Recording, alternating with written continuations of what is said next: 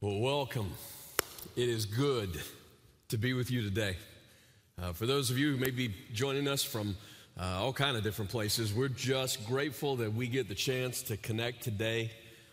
As it's already been said, we already feel like God has just filled us up this weekend, and it's overflowing. It's overflowing.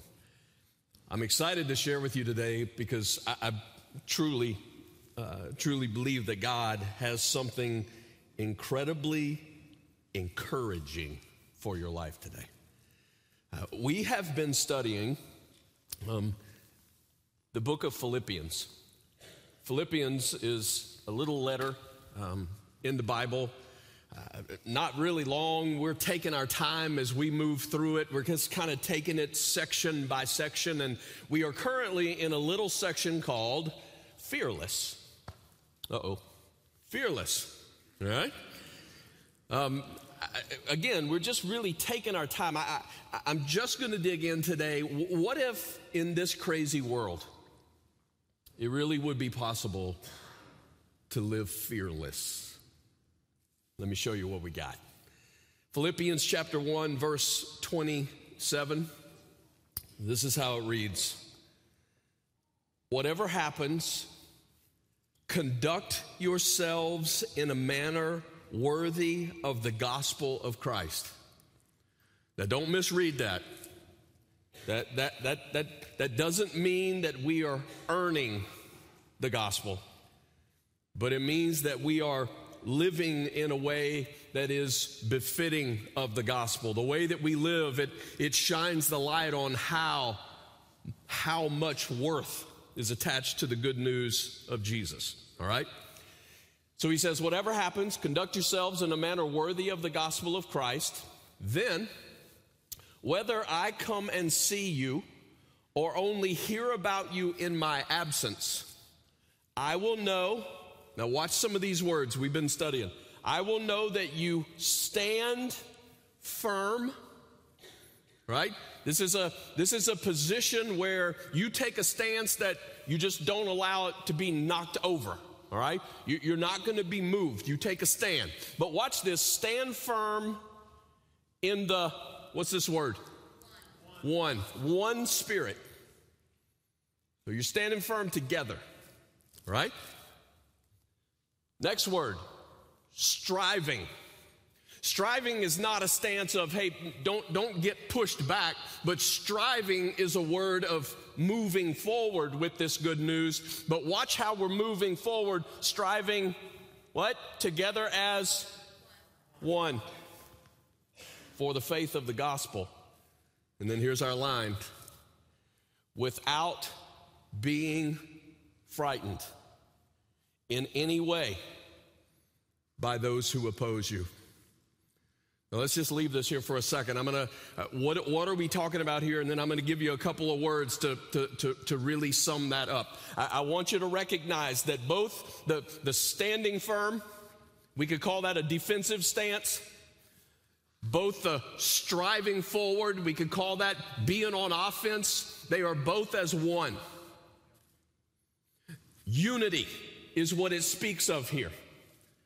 In other words, what Paul's talking about in that group of believers in Philippi, they are overcoming their selfishness. As they stand, they don't just stand alone, they stand together. As they move forward, they don't just move forward with my agenda, we're moving forward together. They are overcoming a selfishness. They are counting others more significant than themselves.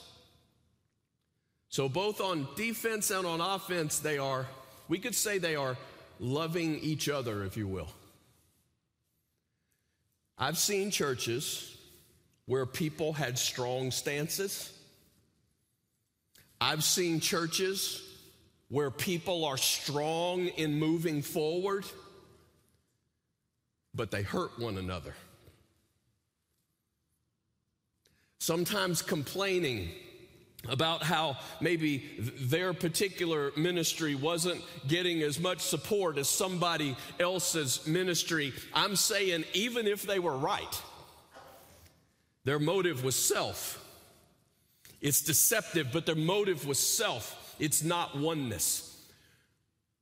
Man, oh man, have we had a weekend together. I'm telling you, God has done some remarkable things in our hearts over the last couple of days. This has been one of the most meaningful pauses for my life. I will mark time by what has happened over this weekend.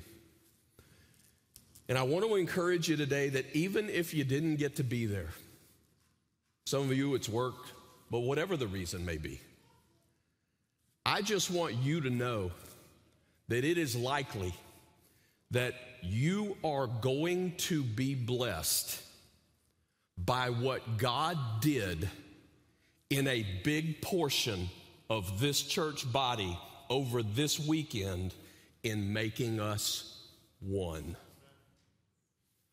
And even if you didn't get to be here, you're going to feel the effect.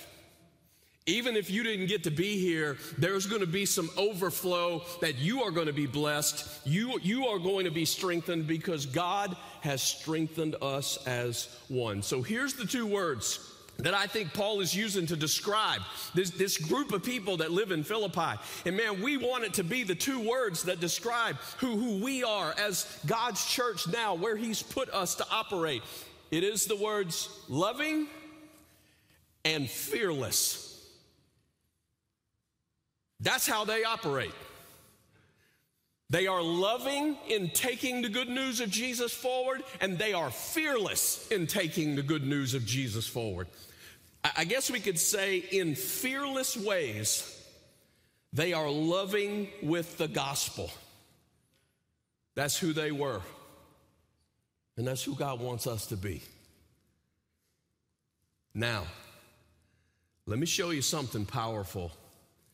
This is the first time we're going to look at this part. Something significant happens when these two words are truly at play in who we are as the church.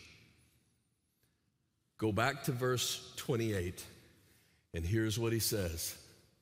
This is a sign. This is a sign. What's this? Everything we just talked about.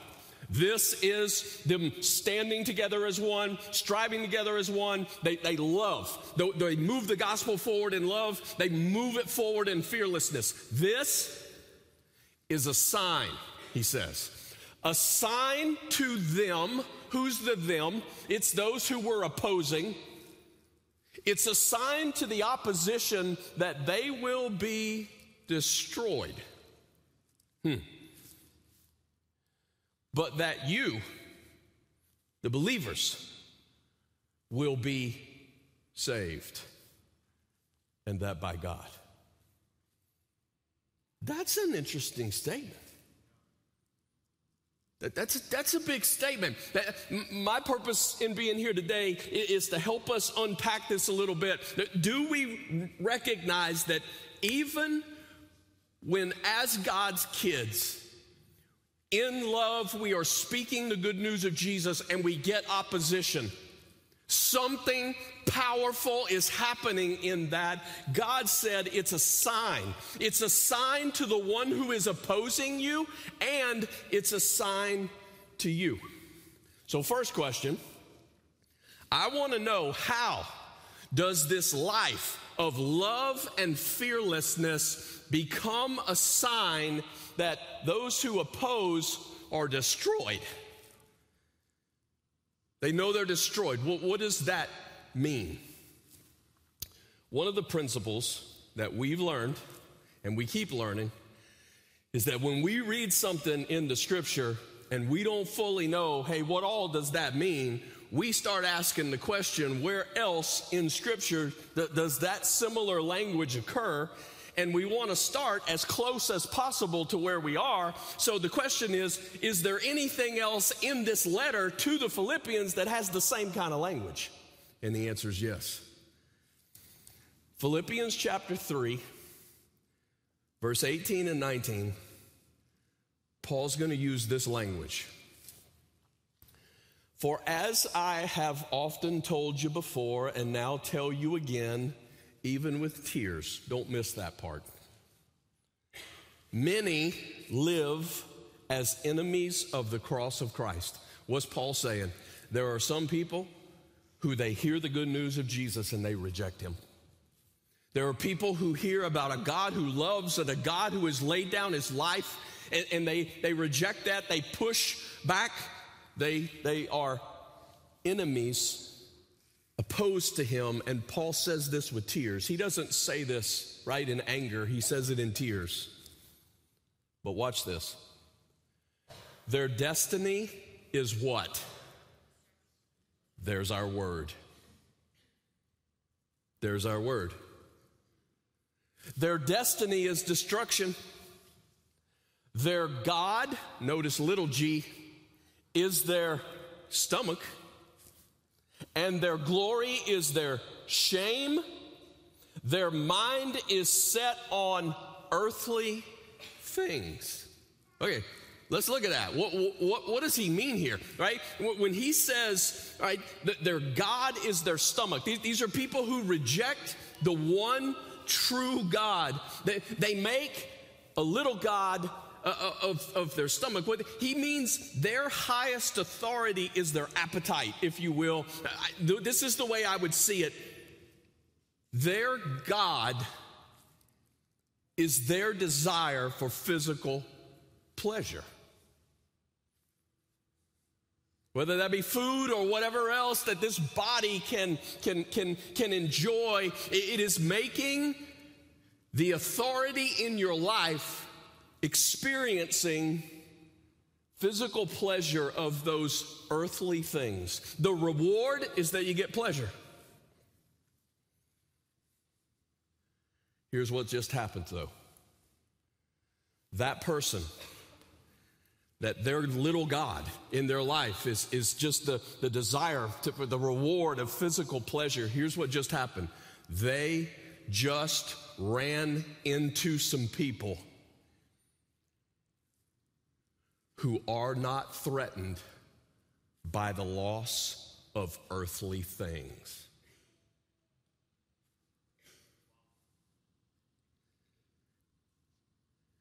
Hey, you may lose your job, and these people are not crushed. Hey, we will throw you in prison for speaking of Jesus. And you know what they do? They just keep speaking in love and fearlessness. Hey, we will kill you. We will take your life.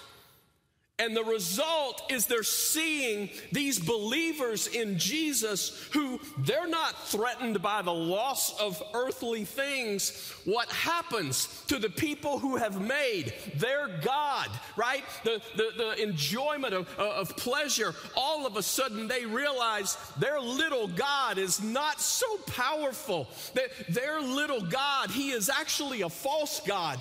And therefore, he cannot bring them life. Destruction is on the way.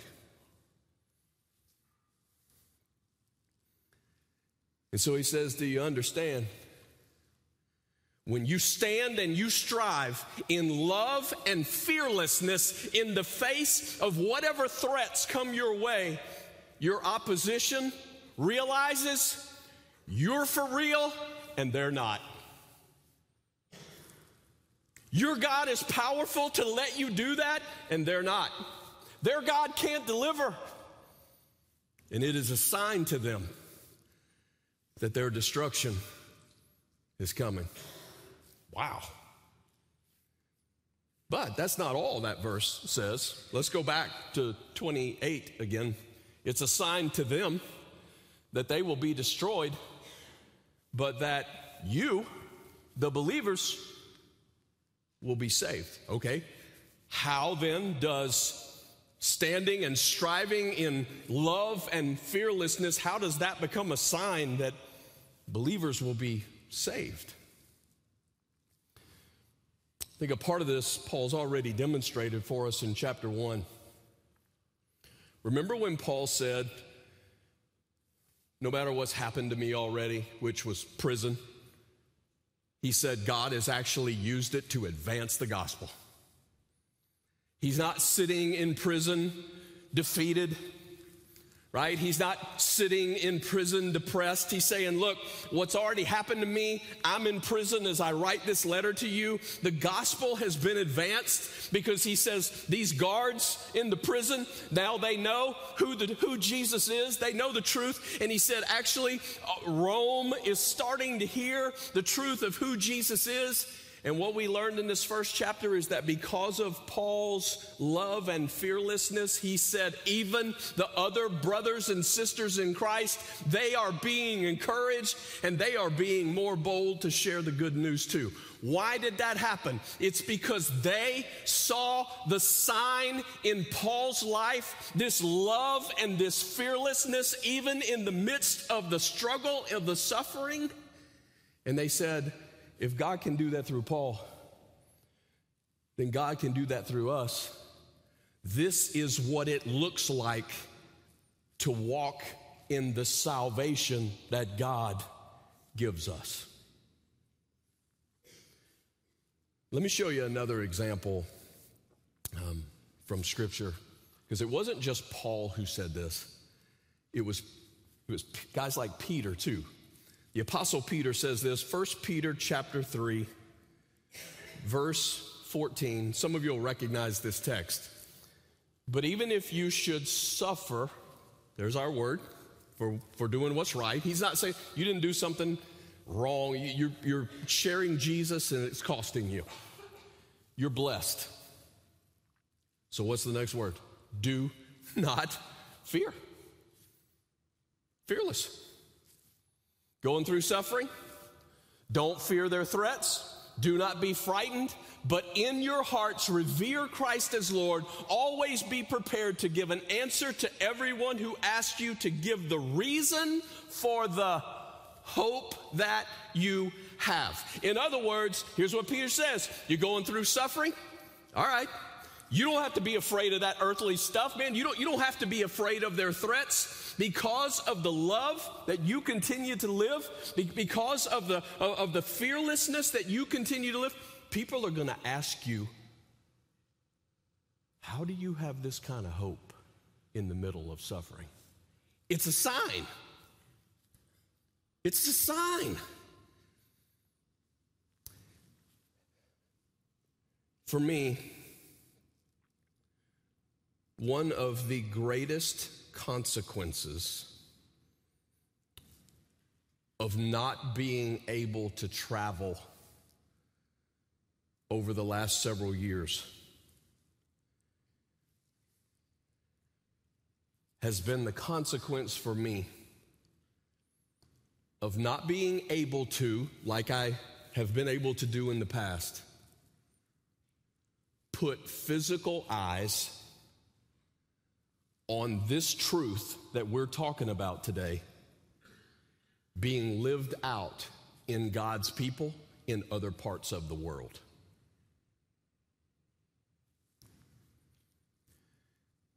Because God does something in me in the few times that I have been able to gather like this. But we had to do it under darkness because it was part of the underground church in China. And when I watched them operate under the threats in which they constantly live, but I watched them love and I watched them fearless, can I tell you it does something to the heart of this man when I go, that is a sign of some people whose faith is real. It's real. I have sat across the table from some pastors in China, and we have dreamed about what God might want to do. They do that under the threat of prison. I have prayed with pastors in Nepal who regularly deal with persecution from the other religions around them.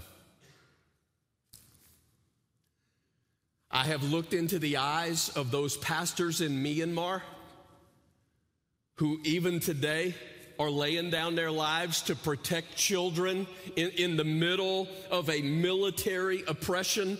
And I'm just telling you, you look those guys in the eyes and you can see a love and you can see a fearlessness. They are standing and they are striving for the gospel, and it is this glaring sign. These dudes are for real. This is what salvation looks like. And I think it looks exactly like the disciples did. All those disciples who, after Jesus' death and then resurrection, as they live out their lives, they all lay down their lives in the end. All right, martyrs. In my opinion, that is one of the greatest pieces of evidence that they really saw Jesus rise from the dead. You cannot debate that life. It's a sign. So come on, anybody else want to know, how do you get to be that powerful?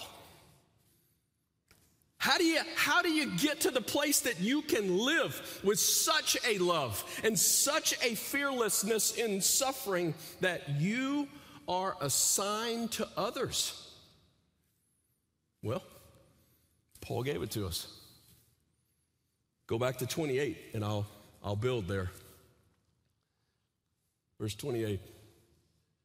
This is a sign to them that they will be destroyed, but that you will be saved. Here we go. And that by God. This whole sign thing, this is from God. For, that's the connecting phrase. When he says this and then he goes for, that means I'm about to tell you how. It has been earned by you. Is that what it says? No, it says it has been granted. Gift. Grace. It has been granted to you on behalf of Christ. Okay, what has been granted to us? Not only to believe in him, but also to suffer for him. So how does this happen? By God. How does this happen? It's something that he grants to us, something that he is giving to us. What did he give us? He gives us to believe and to suffer. And so the two words that I'm going to use, here's the gift that he gives us. It is faith and suffering. And you're like, I never actually thought that was a gift.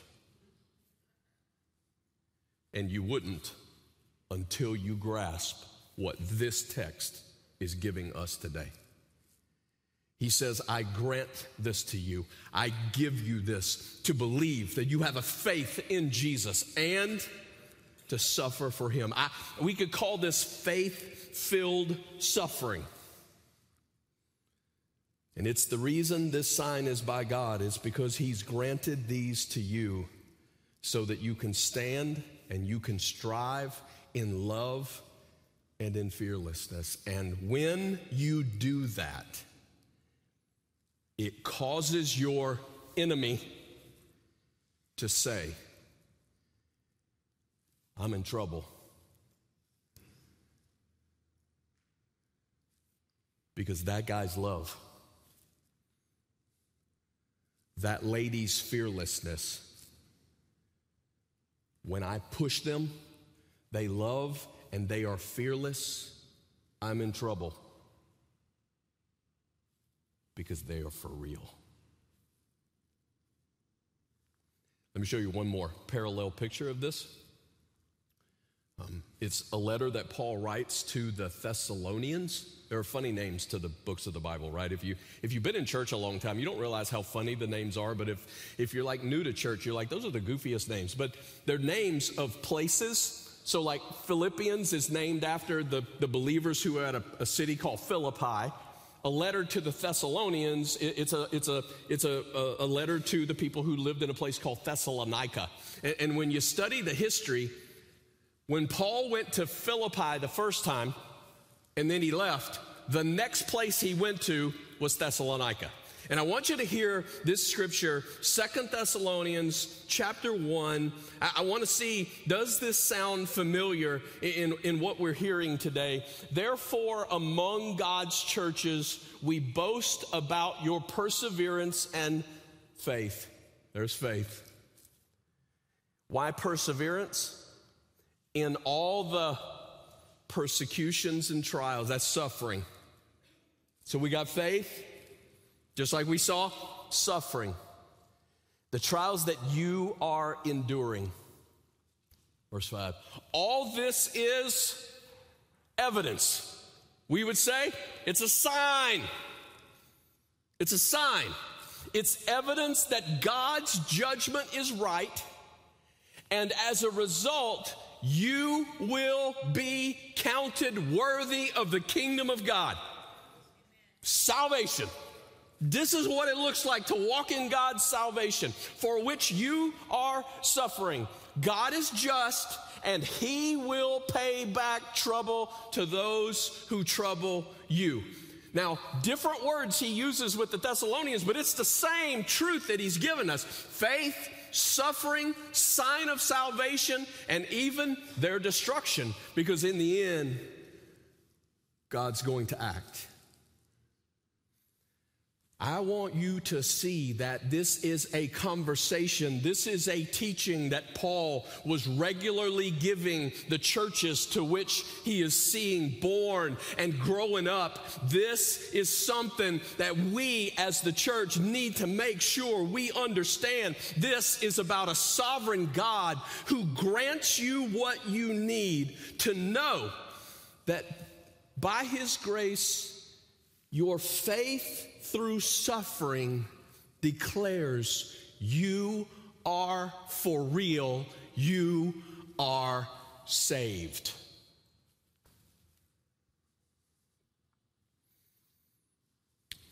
And then he wraps it by bringing a memory back to their mind.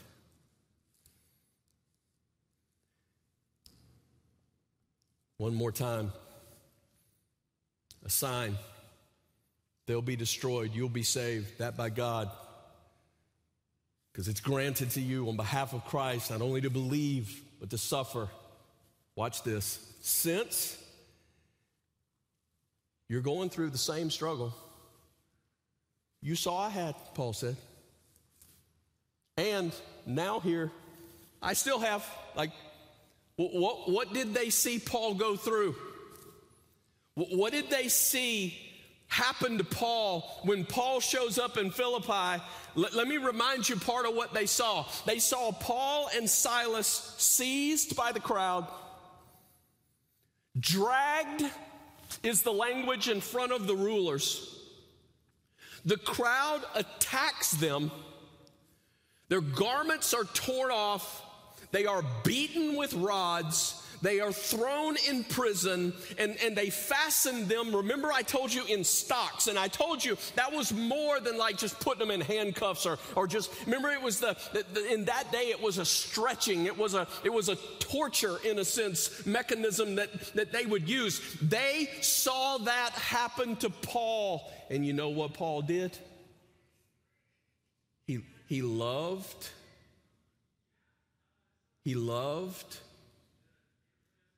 and he was fearless. He was fearless. Now, they are experiencing apparently some of the same thing. And now Paul's in prison again.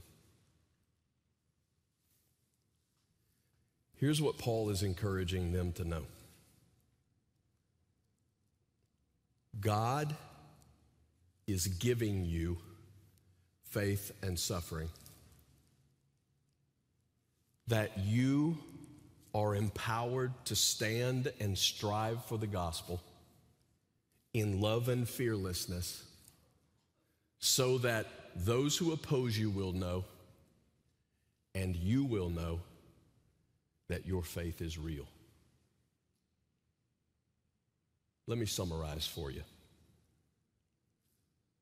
God is in charge of your life,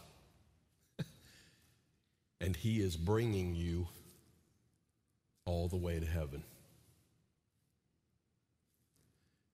He's for you, and He's with you.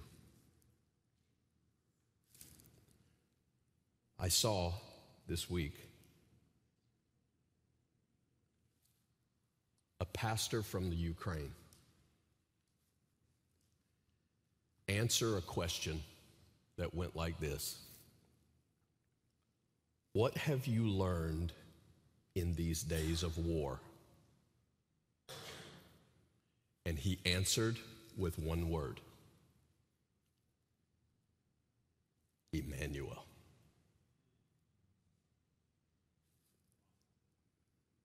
And he simply looked into the eye of that camera, and he said, He's with me now. God is with me now.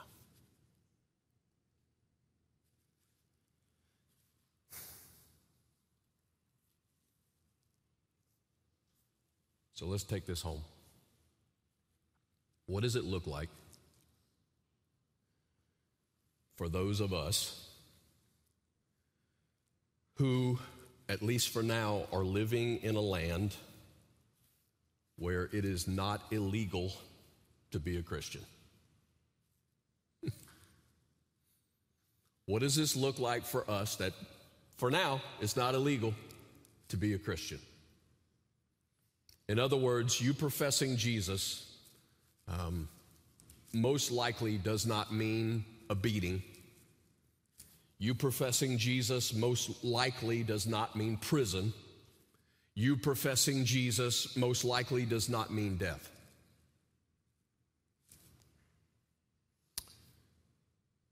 But it could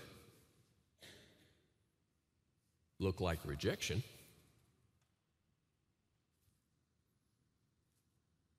It could look like rejection. You proclaiming Jesus could mean somebody rejects you. It could mean that somebody ridicules you.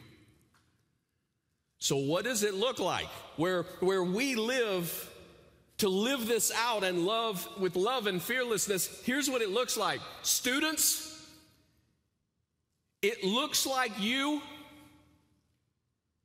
even when the response might be that they walk away from you, you give them who Jesus is.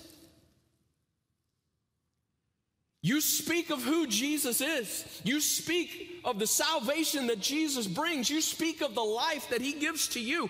I'm saying in school today is a crazy place. It's a crazy place.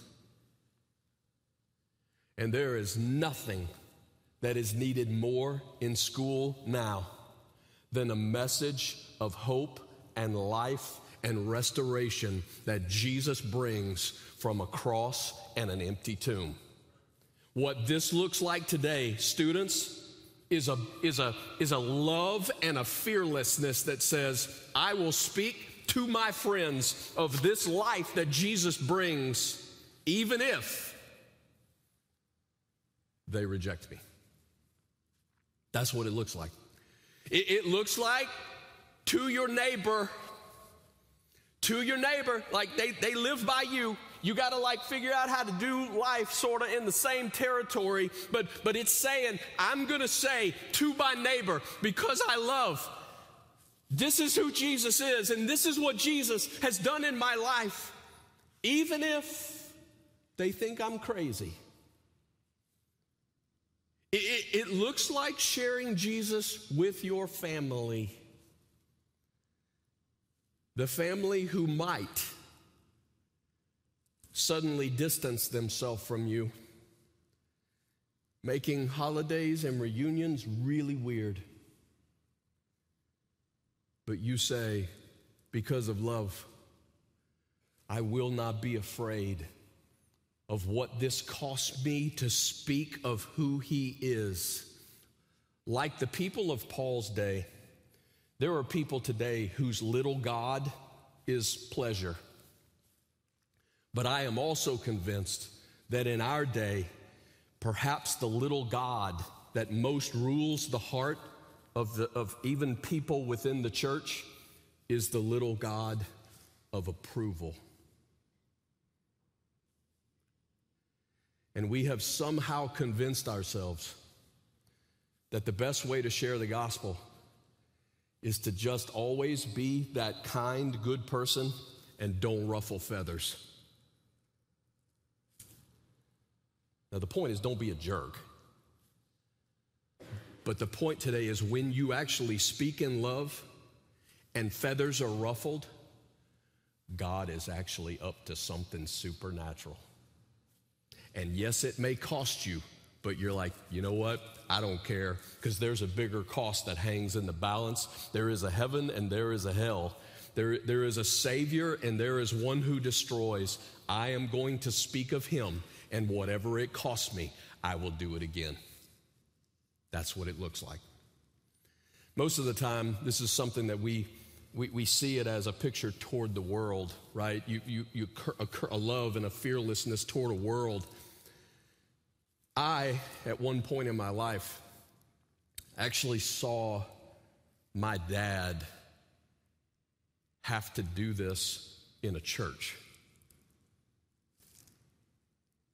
And I repeat this story every once in a while because it is a story that shaped my life.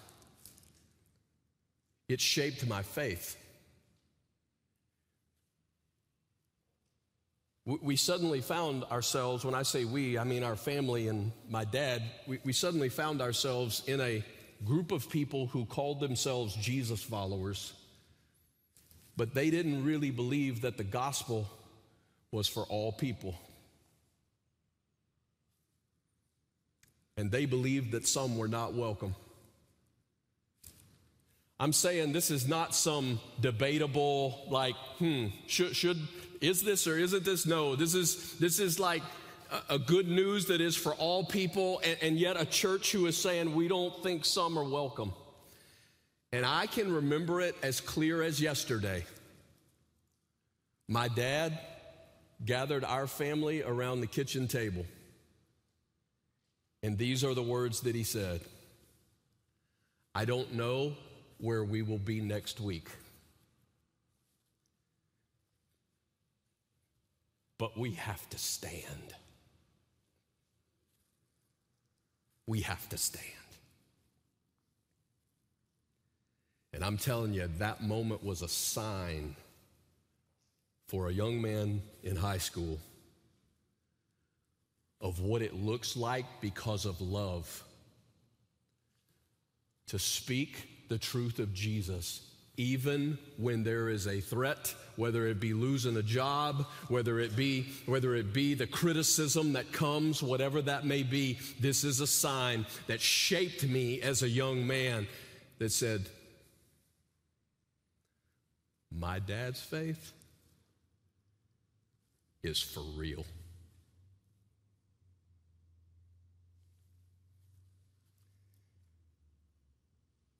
I'm challenging you today. Some of you, those little guys and girls that are just down the hallway here, some of them are meeting in different places as I speak to different sites today. Those little children that, man, we would give our lives for.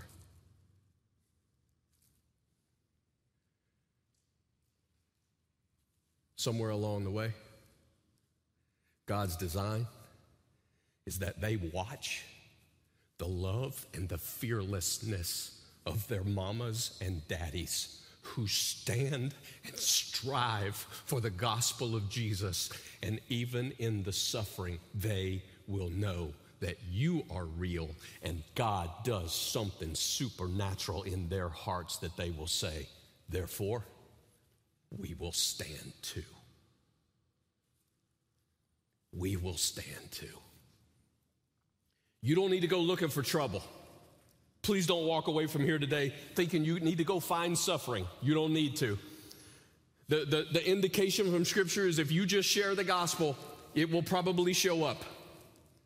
You are called to share good news. This is where I leave you today. Do you know God is giving you faith and He's giving you suffering, that you are empowered to stand and strive for the gospel, that in love and fearlessness, even your opposition will know that you are real,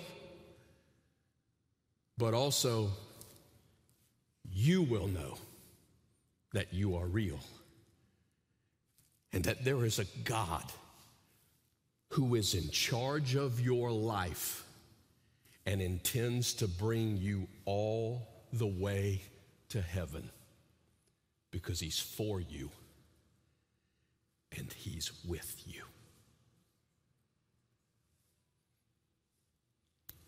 I'm going to pray for you. And then we're going to take a little time to process. We'll sing a little bit, declare some truth over what we've just learned.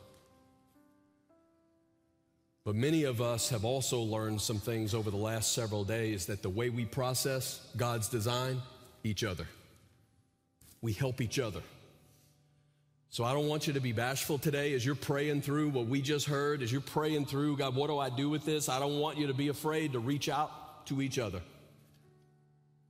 And that together we say, God, will you help us? Will you help us? Let's pray. Let's pray. God, I thank you for being the God of grace, a God who grants. You are the God who grants us faith and suffering.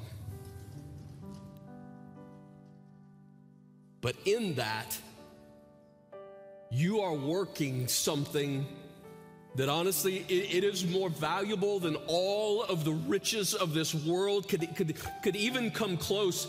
You are working an assurance. An assurance that what we claim to have with you is real. An assurance that what you tell us that we can have with you is real.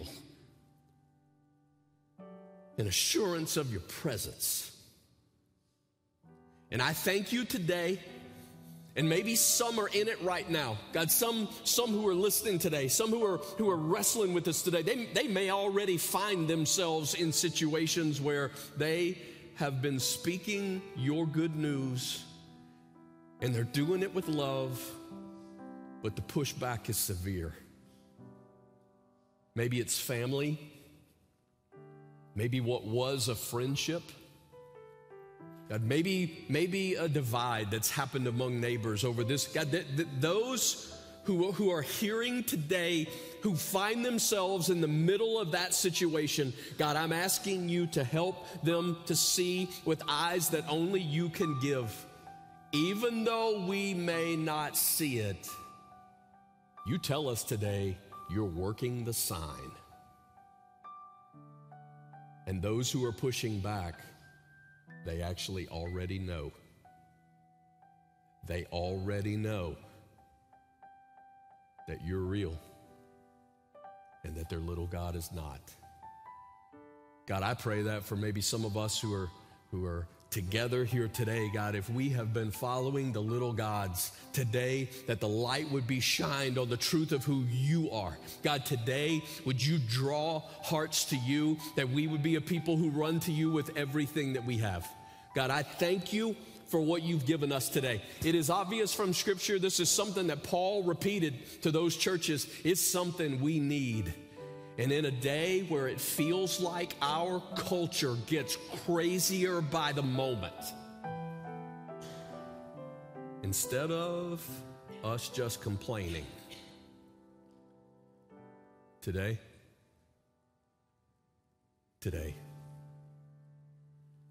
would you empower these, your children, to stand and to strive in love and in fearlessness, that with faith and with suffering, the sign will be clear that you, God, are great. It's in the name of Jesus that I ask it today.